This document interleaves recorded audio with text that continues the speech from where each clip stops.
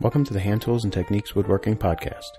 I'm your host, Bob Rosieski, answering your questions and bringing you tips and tricks to help you get the most out of your time in the shop.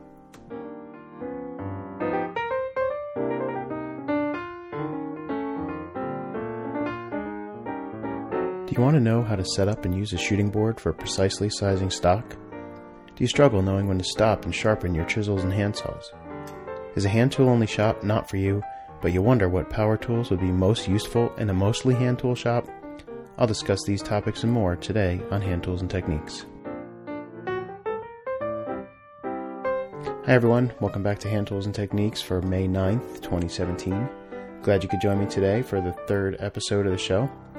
Spring has certainly sprung here in the Appalachians. We are getting lots of rain lately.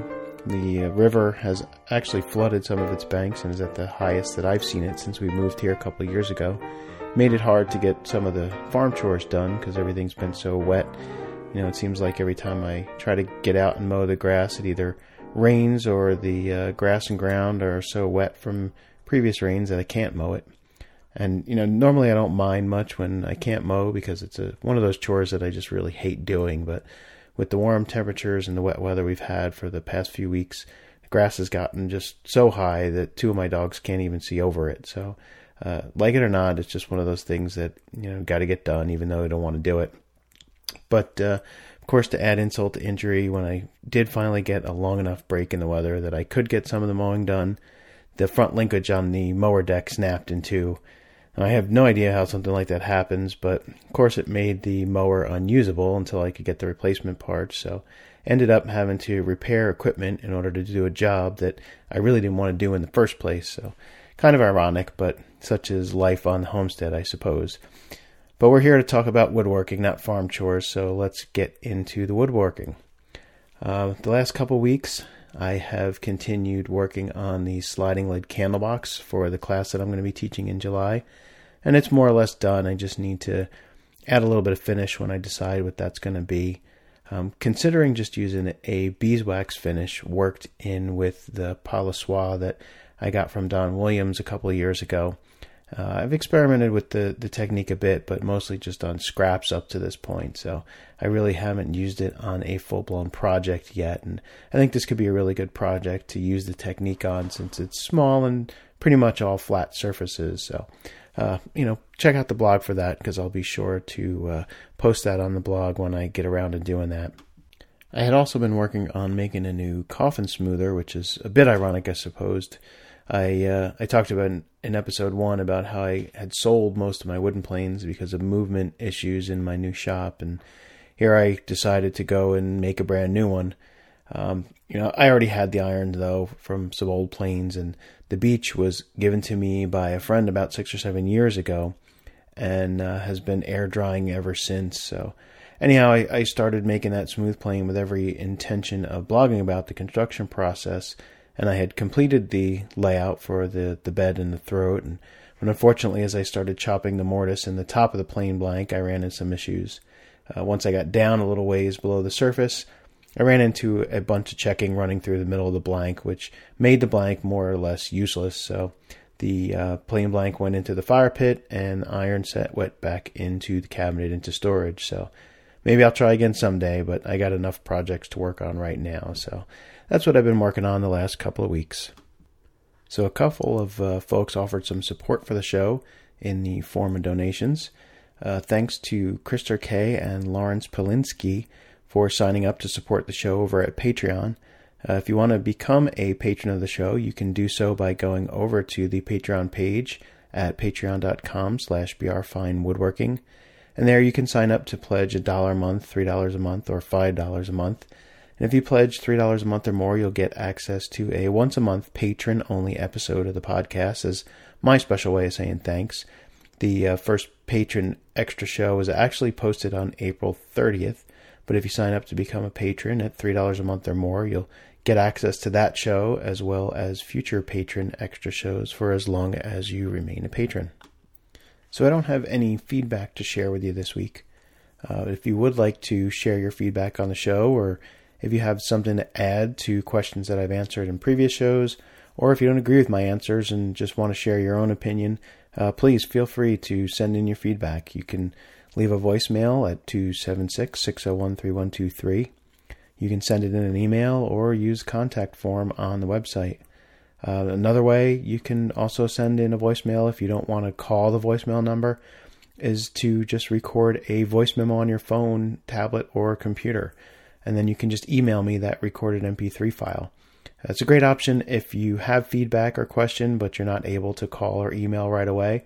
You can just go ahead and record your feedback or question on your device and then email it later when you got time. So I can then play that on the show just like a regular voicemail. And actually the audio quality will probably be better than leaving a voicemail over the phone anyway. So just one more option for you to call and leave feedback or question for the show. So let's get into our mailbox for this week. Our first question comes from Warren Snow. And I encourage you to go and check out Warren's website at snowwoodworks.com. I went over there to take a peek at it, and Warren does some pretty amazing marquetry work. If you're interested in that sort of thing, he's done quite a few marquetry projects, and he's got a waving Union Jack flag over there that's just really cool. I really like that. So nice work, Warren, and thanks for sharing your work with us.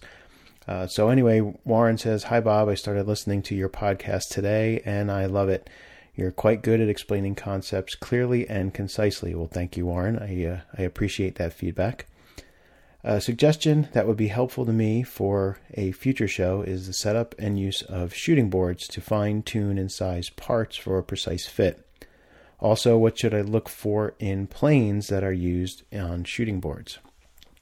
So you mentioned sizing parts for a precise fit. So I'm going to assume you're really referring to 90-degree shooting boards here, but there are lots of different shooting boards that you can build for lots of different tasks. Whether it's miters, donkey's ear type shooting boards for wide miters or moldings, miter jacks, and there's a lot of different styles of shooting boards that are possible. But we're just going to talk about the 90-degree shooting board because that's mostly what most people are going to be interested in using. So, for years I had just used some pretty basic shooting boards, made of plywood, made of solid pine, kind of whatever scraps I had laying around. And I just, would make a ramp out of one piece.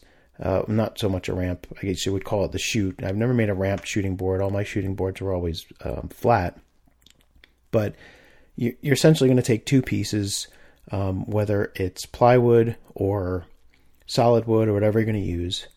One piece should be slightly wider, about 2 or 3 inches wider than the other piece. And you're going to put the narrower piece on the top.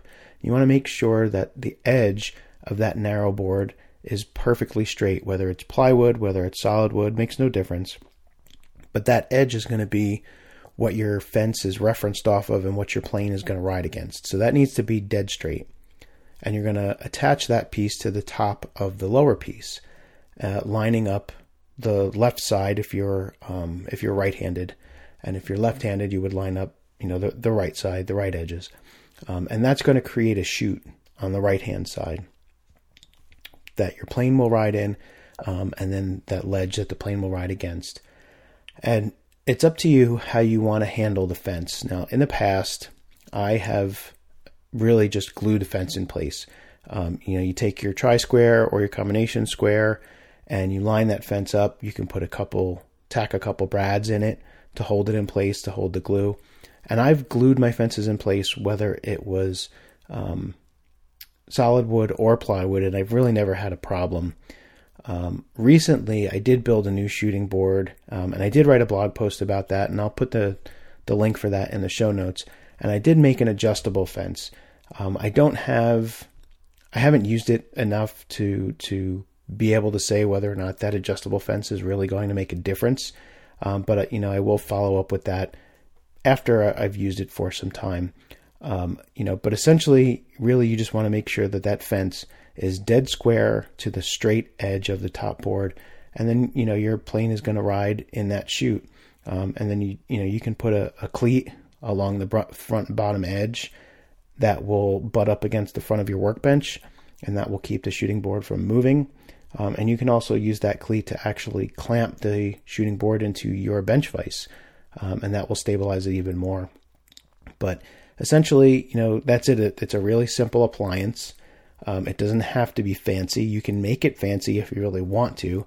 Like I said, I made my most recent one a little bit more fancy by giving it sort of an adjustable fence, but that's really not necessary at all. In the past, I've just glued the fence down, tacked it in place to hold the glue, or you can screw it from the backside, to hold it in place. But, if the fence goes out of square and you just glued it in place, you can always, shim it with a little bit of, like blue painter's tape or something like that, so that you can square it back up, or you can hit it with a shoulder plane to re-square it. But, it's a real fairly simple appliance. So you just want to make sure that fence is 90 degrees to the shoot, and you'll be good to go.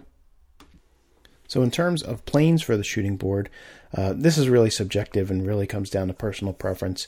That there's one camp that says, low angle, planes with low bed angles, low effective cutting angles are going to be the best for a shooting board. I won't argue that a low cutting angle will be slightly easier to push through the cut. But really, in my experience, the best plane that I have laying around for the use in the shooting board is going to be the sharpest one that I have, the one that I just recently sharpened. I've really found not a lot of difference in use in shooting boards between just about any plane that I've had. I've used smoothing planes, I've used block planes, I've used standard angle, low angle, high angle, just about anything. As long as the blade is sharp, and by sharp, I mean freshly sharpened. You want that blade as sharp as you can get it for use in a shooting board, and that's going to give you the best results. I've used metal planes, I've used wooden planes. It really doesn't make a whole lot of difference. One thing that you will hear touted is that the sides of the plane need to be dead square to the sole of the plane in order to use it in a shooting board. Maybe there's some merit to this, but I found it's really not necessary for the sides to be perfectly square to the sole. Every plane has a bit of lateral adjustment on the blade, and if your sides of your plane are slightly out of square with the sole of the plane, you can make up for that by using the lateral adjuster to adjust the position of the iron so that the iron is cutting square even though the sides aren't square to the sole of the plane. So if the plane that you're going to use isn't perfectly, doesn't have perfectly square sides and sole, I wouldn't worry about it too much as long as they're close and not grossly out of square. It certainly makes it a little bit easier to set up the plane for shooting if the side is square to the sole, because then you can just sight down the sole and make sure that you've got even projection of the blade all the way across. But again, it's not necessary. You can adjust for an out of square plane body by using that lateral adjuster to make sure that the iron is cutting square even if the body is not perfectly square. So I wouldn't worry too much about a specialized plane for a shooting board. I would just use whatever you've got and just make sure the blade is sharp, and you shouldn't have any problems whatsoever. So the next question comes from Thomas, and Thomas wants to know, what are some good primary and secondary woods to use with hand tools? Now, I'll preface this by saying you can use any wood you want with hand tools. There's really no limit to what hand tools can do. I've used my hand tools to work with ebony, gaboon ebony, which is, pretty much the hardest wood in the world. There are plenty of folks who live in Australia who work some incredibly hard woods. A lot of the local Australian woods are incredibly hard woods, and they work with them just fine with hand tools. So you can work with any woods that you want to work with hand tools. What you're going to find is that you just may need to change your technique slightly. You may need to take lighter cuts. You may need to sharpen more often, depending on what type of wood. Now, in terms of what woods are ideal for working with hand tools, to me, that's a slightly different question. What I like to do is to look at the types of woods that were used historically before the Industrial Revolution, to kind of get a feel for what types of woods would be most friendly for someone using hand tools. And when I say friendly, I mean something that's not going to require as much effort. It's going to allow you to get your work done efficiently and not take forever to do. I wrote a couple blog posts about hand tool efficiency, and I recently did one on material selection, of hand tool efficiency and material selection. So I'll put a link to that in the show notes. But in essence, what I would be looking for, what I look for in a good hand tool wood is something that has some structure. So, I don't like super, super soft woods for primary woods if I don't have to use them, mostly because they tend to dent and get damaged a lot of times during the construction process. So I do love working with white pine, but it's one of those woods that you kind of have a love-hate relationship with, right? It requires real sharp tools to work with because it tends to chip and break out if you're not using really sharp tools. Because it's so soft, it won't always cut cleanly. And it can dent easily. And in the middle of your project, you can find that you've got some dents and some scratches in it that weren't there before. So, because it's just so soft, but at the same time, it is really, really nice to work with. So, it's one of those love-hate relationships with white pine. Personally, I look for woods that are, anywhere from white pine up to about the hardness of, say, like American black cherry. That's about the hardest that I really enjoy working. When you start to get into woods that are harder than cherry, you're starting to look at woods like hard maple, red and white oak. And there was a lot of furniture built with those woods after the Industrial Revolution. But when we go back and we look at historical furniture and historical woodwork, we'll find that most of the furniture and the millwork and, things that were done with wood before the Industrial Revolution were typically using woods that were much more friendly to work with than things like oak and maple. You can go back to the 16th century, and look at some of the work like what Peter Follansbee does. And they used a lot of oak during that period, but they used that wood while it was still green. And there's a huge, huge difference between working with green oak, especially when it's riven right out of the log, and working with oak that has been kiln dried.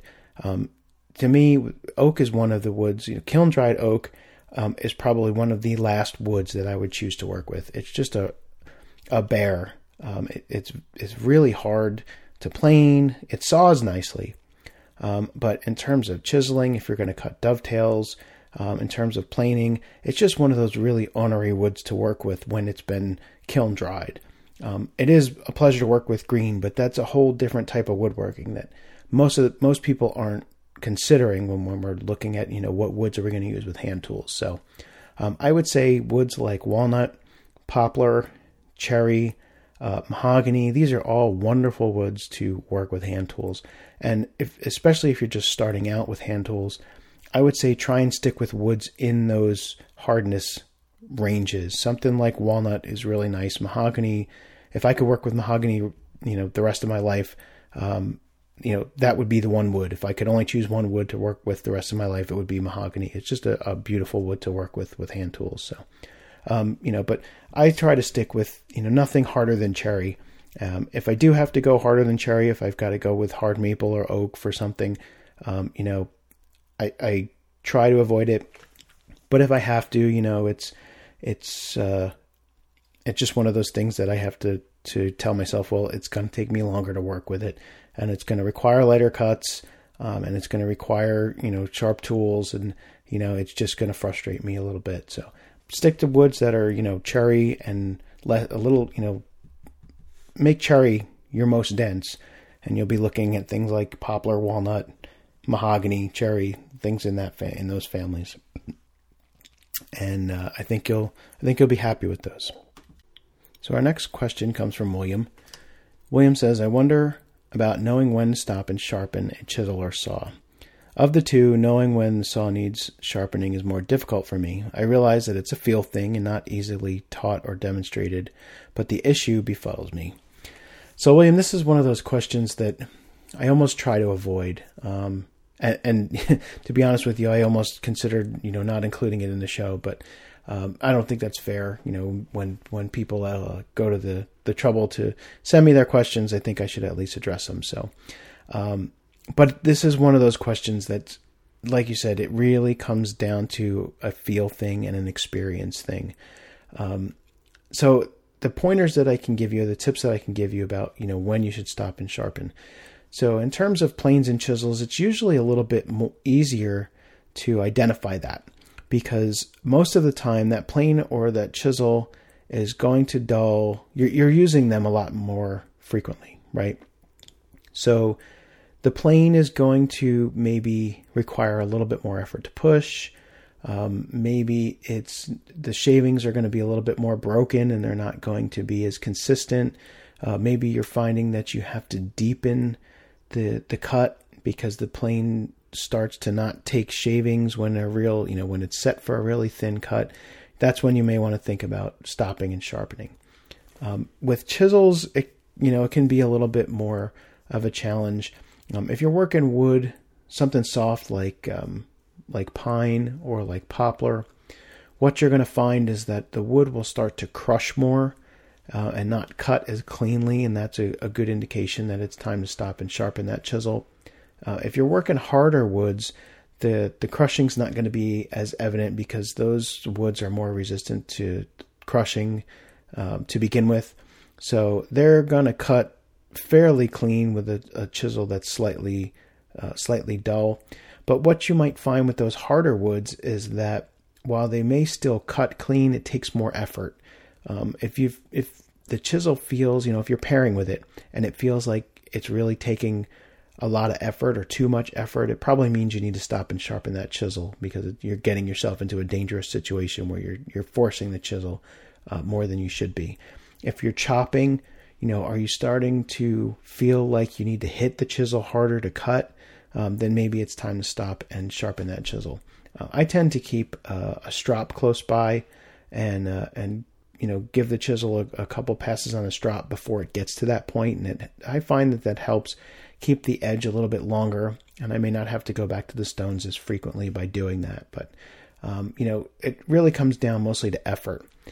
Saws are a little bit more difficult because what I find is that we don't pay attention to them quite as much, but also we're not using them for as long periods of time as we might be using a hand plane or a chisel. So you might make a couple cuts with that saw and put it away and not use it for another week or two.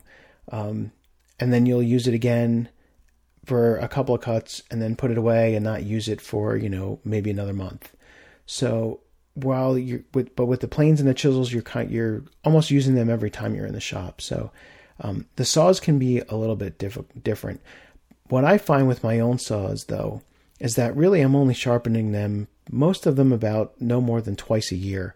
And even that might be, only when I'm really doing a lot of work and using the saws a lot. Sometimes I end up just sharpening them once a year.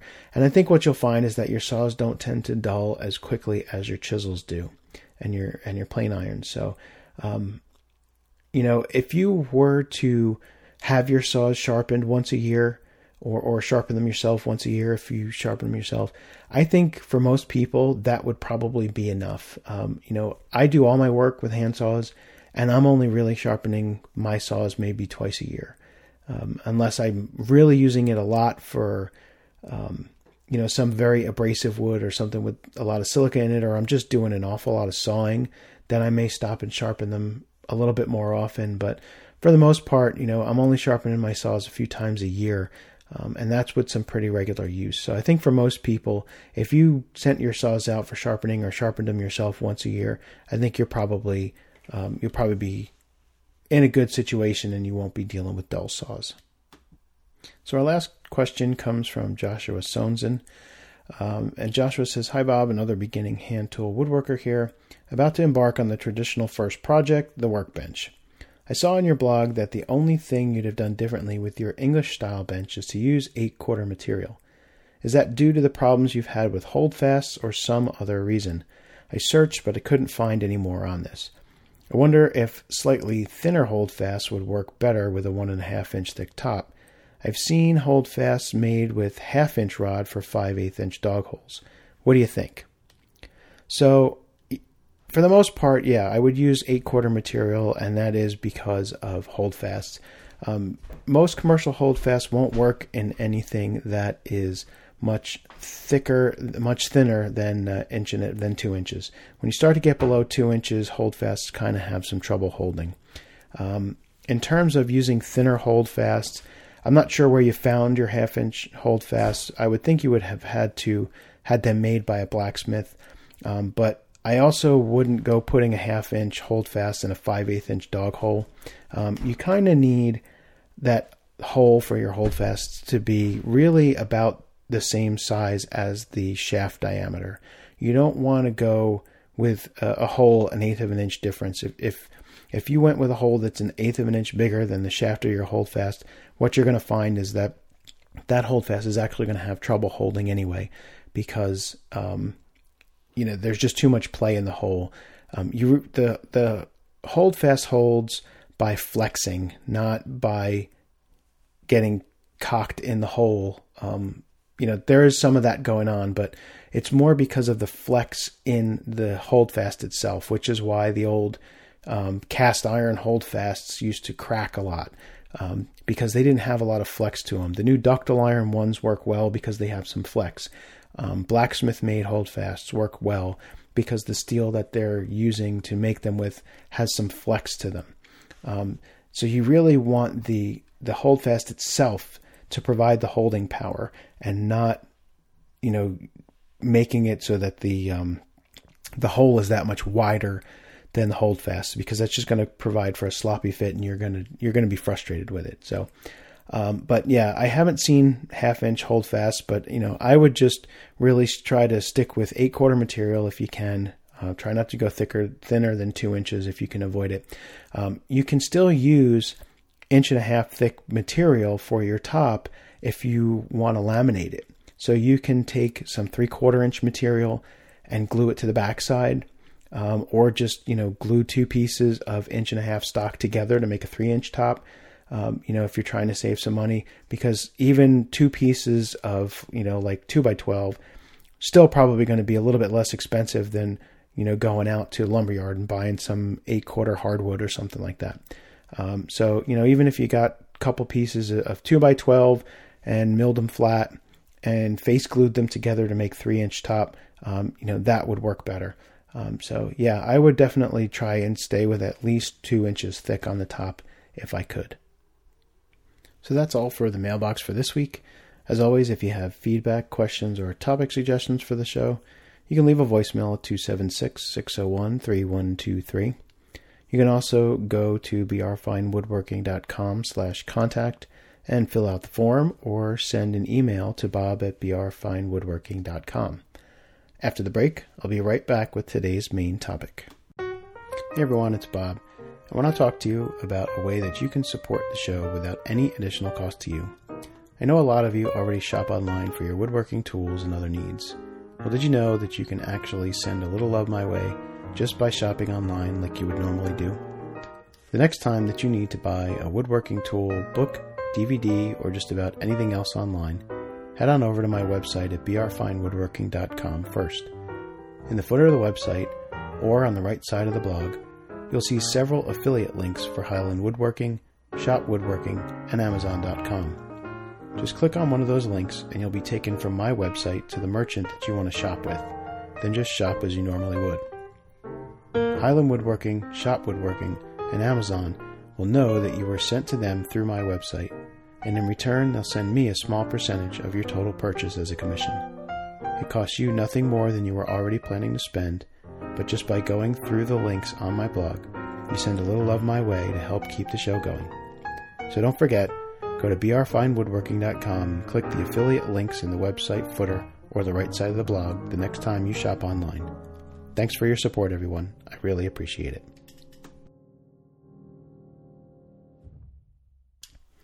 So today's main topic is power tools in the hand tools shop.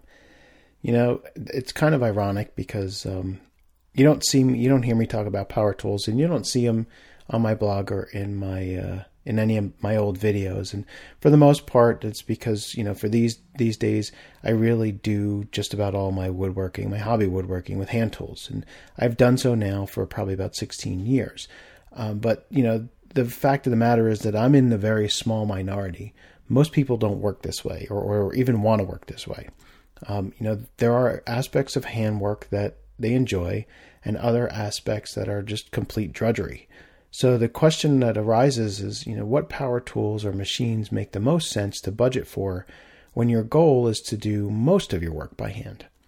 So, you know, it's a question whose answer will certainly depend upon budget, but it's also going to depend on what tasks you enjoy doing by hand and what tasks are more work for you than fun. So what I've done is to take a look at the power tools that I do own to see if there's something that I would budget for if I were first starting out. And also consider power tools and machines that I would like to have now, because I think I would get a lot of use out of them if I did have them.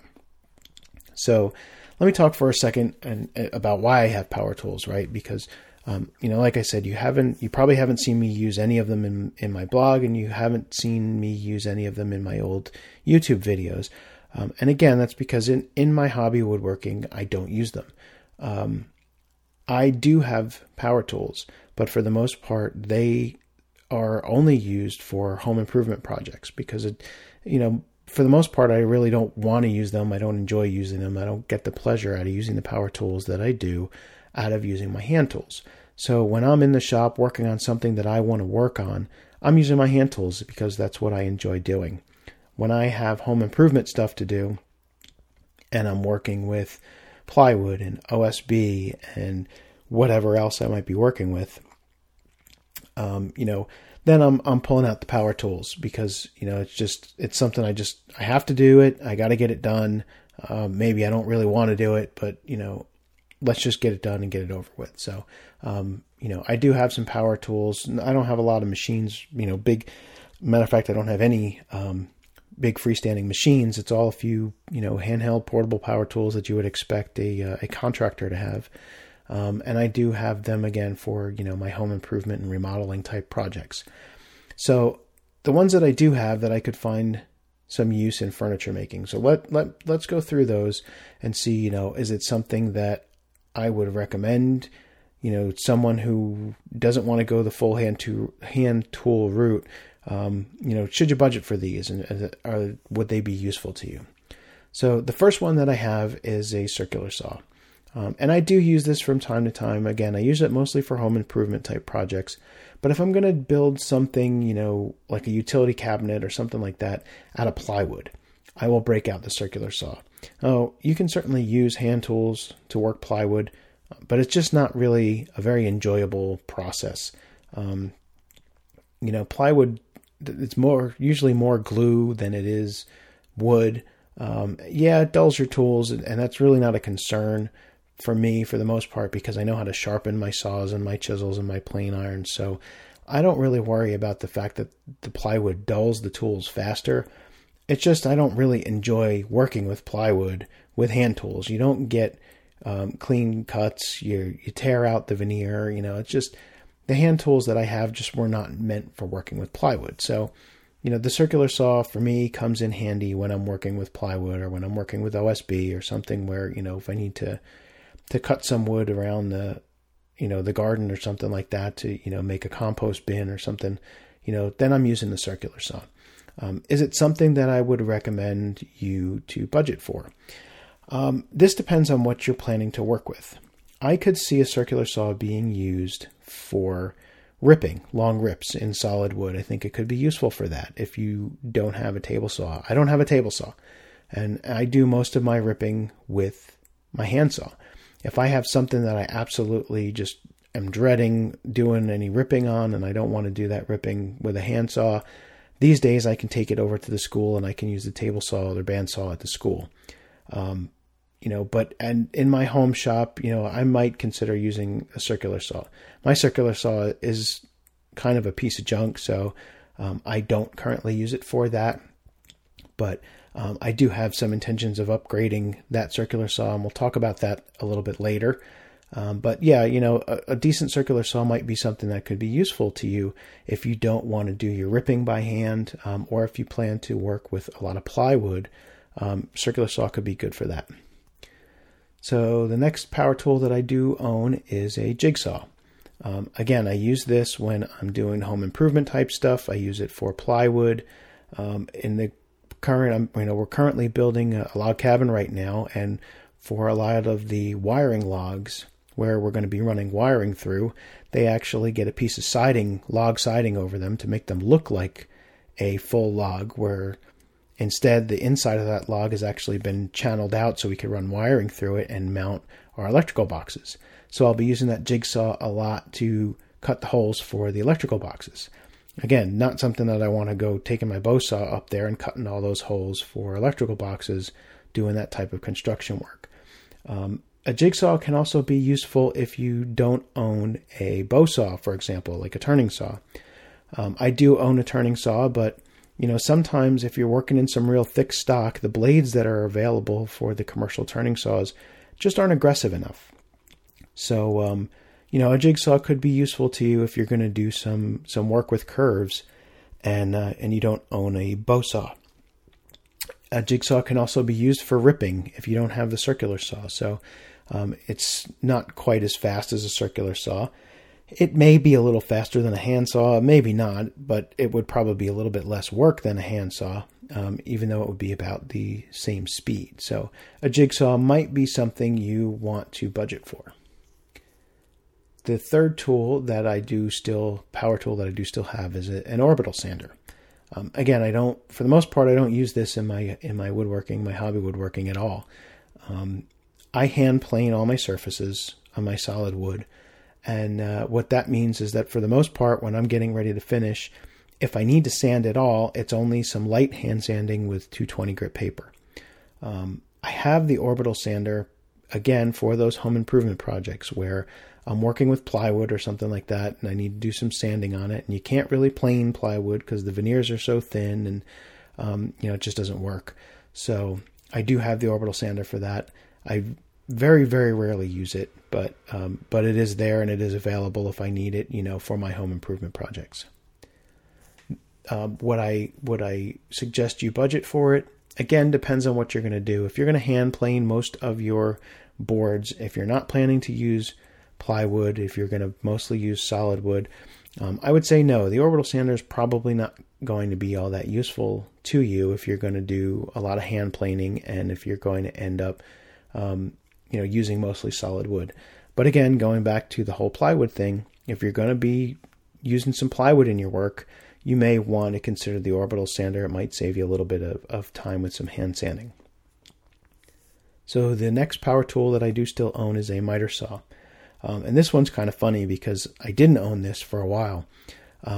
Probably, 4 or 5 years or so ago, I actually gave the miter saw away. My brother is a contractor back in New Jersey. He owned his own home improvement remodeling business, and his miter saw had broken.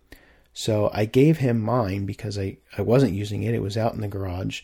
And he took it and was using it in his business for a bunch of years. Just recently, he had gotten a new compound sliding miter saw. So he gave me my old miter saw back. And just like before, it hasn't seen much use in terms of woodworking at all. Where it has seen use recently, again, is in the home improvement remodeling type stuff, because we've been building the log cabin and I have been using the miter saw to do a lot of the cuts up there at the cabin. So I don't know that I would necessarily go out and buy one if I didn't have it. I bought this saw almost 20 years ago now for a house. My wife and I were remodeling our very first house, and that's when I bought the saw. These days I probably, as little use as I see out of a miter saw, even with the home improvement stuff, I probably would not go out and buy one. And it's certainly not a tool that I would say I would budget for if I were just getting started out. And I was mostly going to use hand tools because what you're going to do with the miter saw, for the most part, you can do with your hand saws just as quickly. Crosscuts, are quick with a hand saw. It's not ripping, and a miter saw won't do any ripping. So it's really just for cross cutting and mitering, and you can make those cuts pretty much as fast as you can make them with a miter saw using your hand saw. So I would say no, that is not a tool that I would budget for. So the next tool that I do still own, or actually that I owned again recently, is a router. I had sold my routers, 15 years ago, when I started working with hand tools, and I pretty much stopped using the routers, and I haven't owned a router since. In fact, I just bought this router, probably last fall, I think. And again, it was because of the work that I was doing in the log cabin. I haven't needed it. I haven't used it for, 15 years. I do all of my mortises and tenons by hand. I cut my dovetails by hand, dados, grooves, rabbets, all done by hand. I make my moldings by hand. And that pretty much covers all the things that the router does. So, so I have not used a router. I have not felt the need for the router. And if you're going to do your joinery by hand, if you're going to cut your dovetails, if you're going to make your mortises, your grooves, your dados, your rabbets, if you plan to do those with hand tools, you're probably not going to need a router, and I would say don't bother.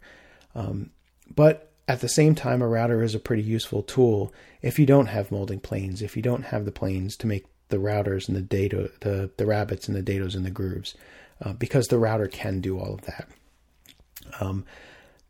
Again, what I have against the routers, well, they're loud, they're messy, and you've got to buy a new bit for everything. So, it's not a tool that I would budget for, but again, that's because I like the handwork of making the joinery by hand and making the moldings by hand. That's some of the favorite work that I do by hand is what the router does. So I would not budget for it. But again, it's something you might find useful if, those are things that you wouldn't want to do by hand.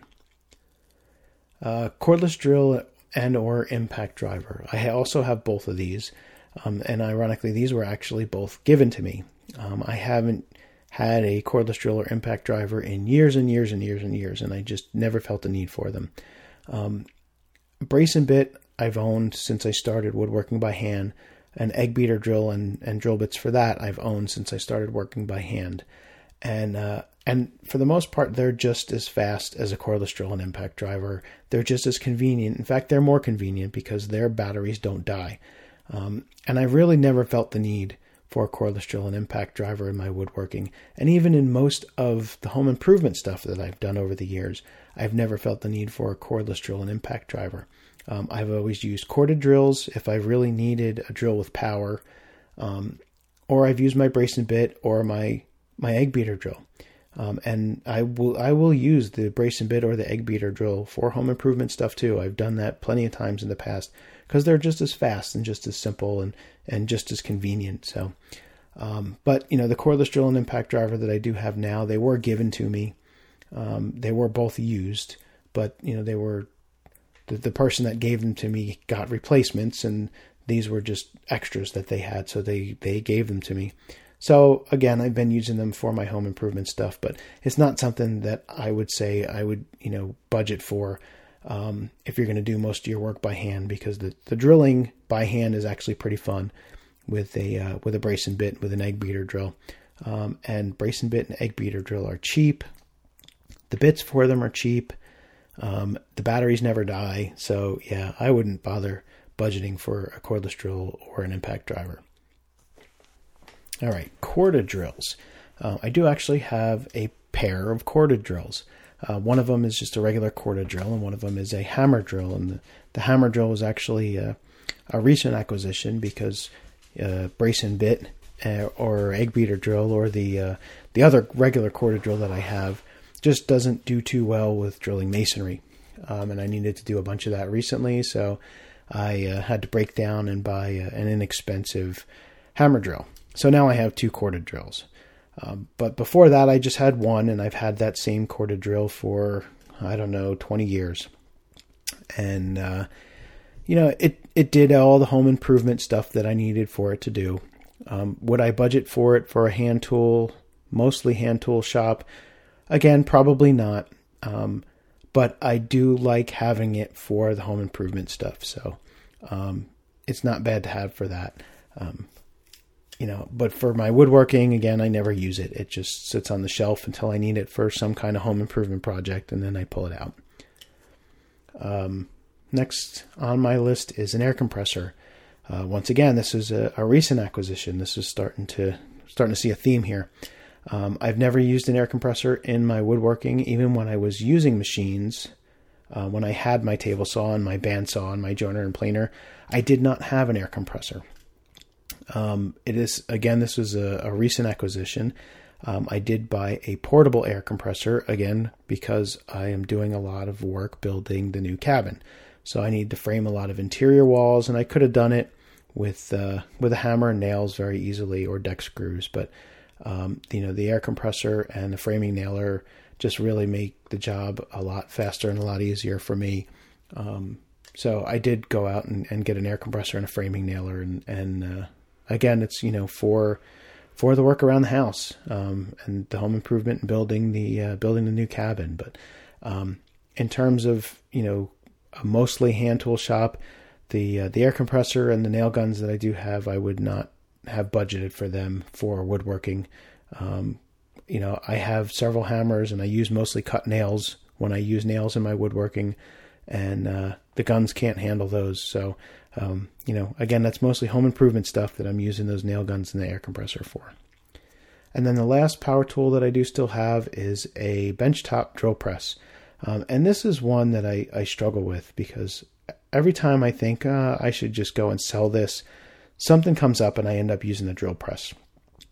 These days I mostly use it when I need to drill metal, or when I need to clean up an old tool. I use the drill press a lot with small soft wire wheels for cleaning up metal tools, cleaning rust off tools. So I keep it around for that, because it wasn't an expensive drill press. It's a benchtop model. I just leave it in the corner and pull it out when I need it. And I know I wouldn't get much if I sold it anyway. So, I do keep it around. But, again, it's one of those things where you can drill pretty darn accurately with a brace and bit or with an egg beater drill. I don't drill my mortises before I make them, so I don't need the drill press for that, because I just chop my mortises with a mortise chisel. So it's one of those tools that I kind of struggle with. Would I recommend that you budget for one if you're just, doing a mostly hand tool shop? I would have to say no, again, because, brace and bit's fairly cheap. Egg beater drills are really cheap. And you can learn to drill very accurately with those tools. So I don't think that the drill press is necessary at all. So those are the tools that I have. Let's talk about tools or machines power tools or machines that I think maybe I would find useful now. So the first one is a joiner planer. And I'm specifically calling out a combo machine here. I do right now all of my rough stock prep with my hand planes. And I, for the most part, will continue to do that. Even if I had a joiner planer, if I was building a reproduction of a period piece, like I sometimes do, I would continue to use my hand planes for that. Because when I build a reproduction, I don't just reproduce the piece, I like to reproduce the process as well, because I feel that a lot of the character and the look of the reproduction piece comes from the process and is a direct result of the process and the tools that are used to build it. So if I'm building a reproduction, even if I had a joiner planer, I wouldn't use it. But, there are some projects that come to mind, like when I built my entertainment center. If I've got 100, 120, 150 board feet of lumber to process, and it's not for a reproduction where I'm making sure to do all that stock prep by hand, that's a lot of lumber to have to surface by hand with a hand planes.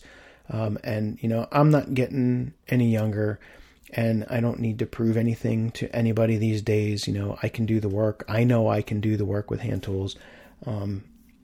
And a joiner planer would just be something that would, I think, would fit in well in my shop for the type of work that I do, where, the majority of my work is done with hand tools. I do all my finish planing with hand planes.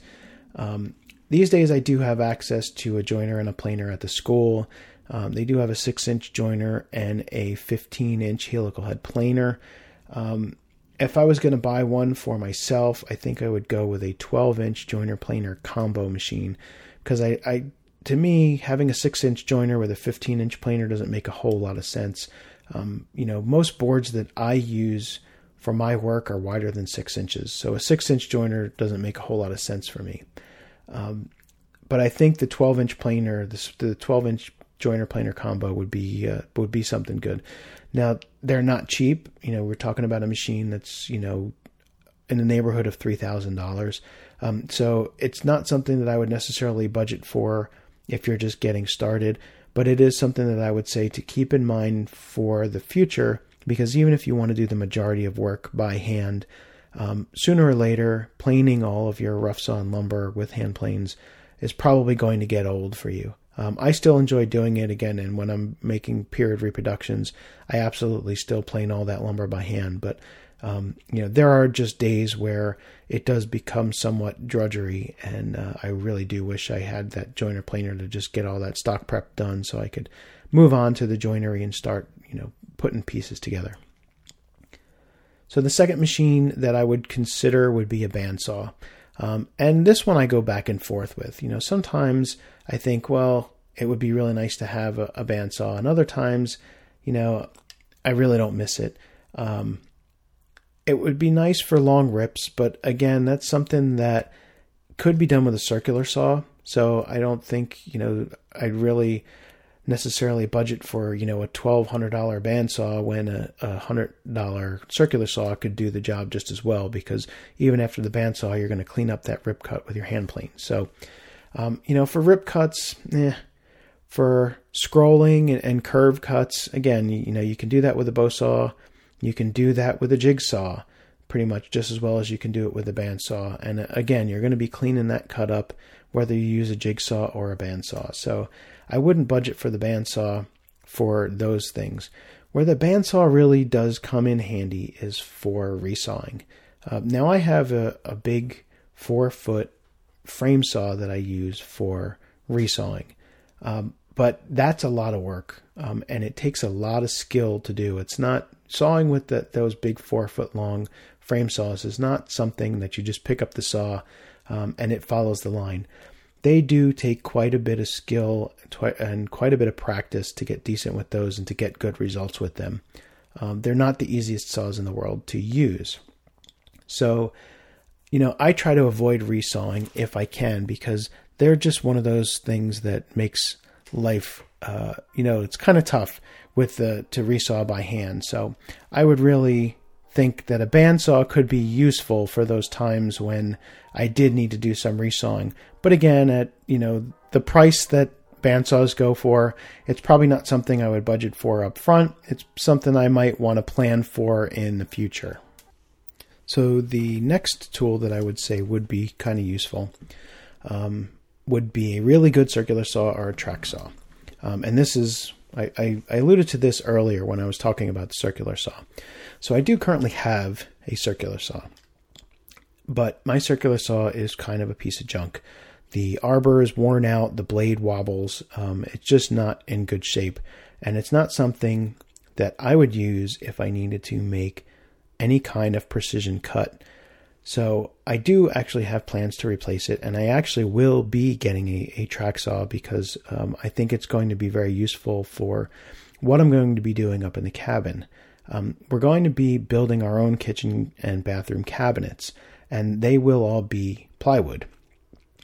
And, I know that I could probably make a decent circular saw work, but the track saw just seems to make things so much easier and so much simpler and more straightforward that for the work that I'm going to be doing, I think it just makes more sense.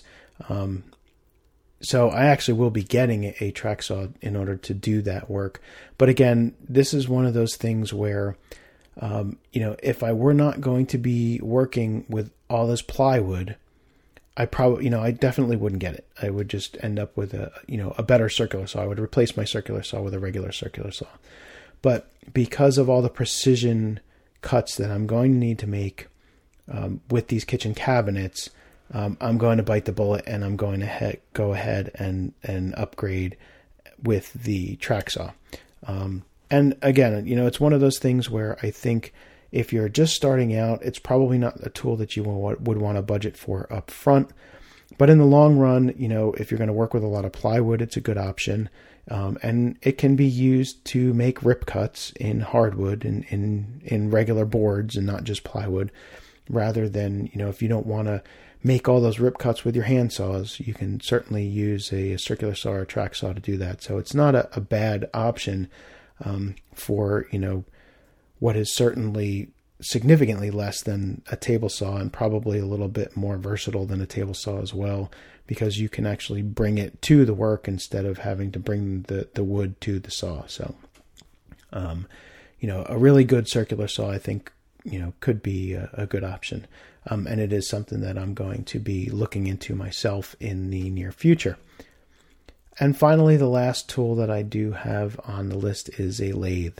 I built a version of Roy Underhill's spring pole lathe years ago, and it worked pretty good. It wasn't quite heavy enough for my taste and tended to walk around a little bit, and my knees didn't like the pole lathe too much. And I think if I built another lathe myself, it would either be a really heavy treadle lathe or a heavy version of a pole lathe, more like what Roubaud pictures in his book, built out of oak or something like that. That would be a lot heavier and a lot sturdier. But, a powered lathe, I think, is probably something that would be good to budget for if you're just getting started and you eventually want to do some turning. Sure, you can build a lathe yourself, and there's nothing wrong with doing it. Like I said, I've done it myself.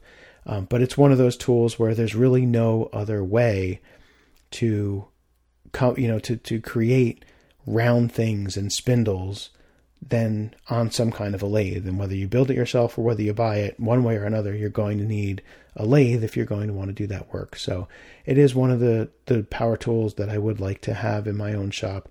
So it is one that I would say go ahead and consider to put in your budget if you eventually want to do any type of spindle work or round work of any kind. So that's going to do it for this week's show. I want to thank you all for joining me and for allowing me to do this, because once again, without your support, none of this would be possible. As a reminder, if you have feedback, questions, or topic suggestions, you can leave me a voicemail at 276-601-3123. You can also use the contact form or email address on the website at brfinewoodworking.com/contact. If you're looking for the show notes for today's episode, you can find them on my website at brfinewoodworking.com/HTT003. In the show notes, you'll find any links that I referred to in today's show, and you can also find links to follow me on all of my social media accounts like Facebook, Twitter, Instagram, and Google+. You can also sign up for my newsletter to receive subscriber-only content, updates, and special offers delivered to your email inbox every Friday. Finally, if you'd like to support the show, you have multiple options for doing so. You can become a supporter on Patreon, you can make a one-time donation through PayPal, and you can shop with one of our affiliates. You'll find links for all these options in the show notes and at brfinewoodworking.com/support. So thanks again for listening, and until next time, stay sharp, everybody.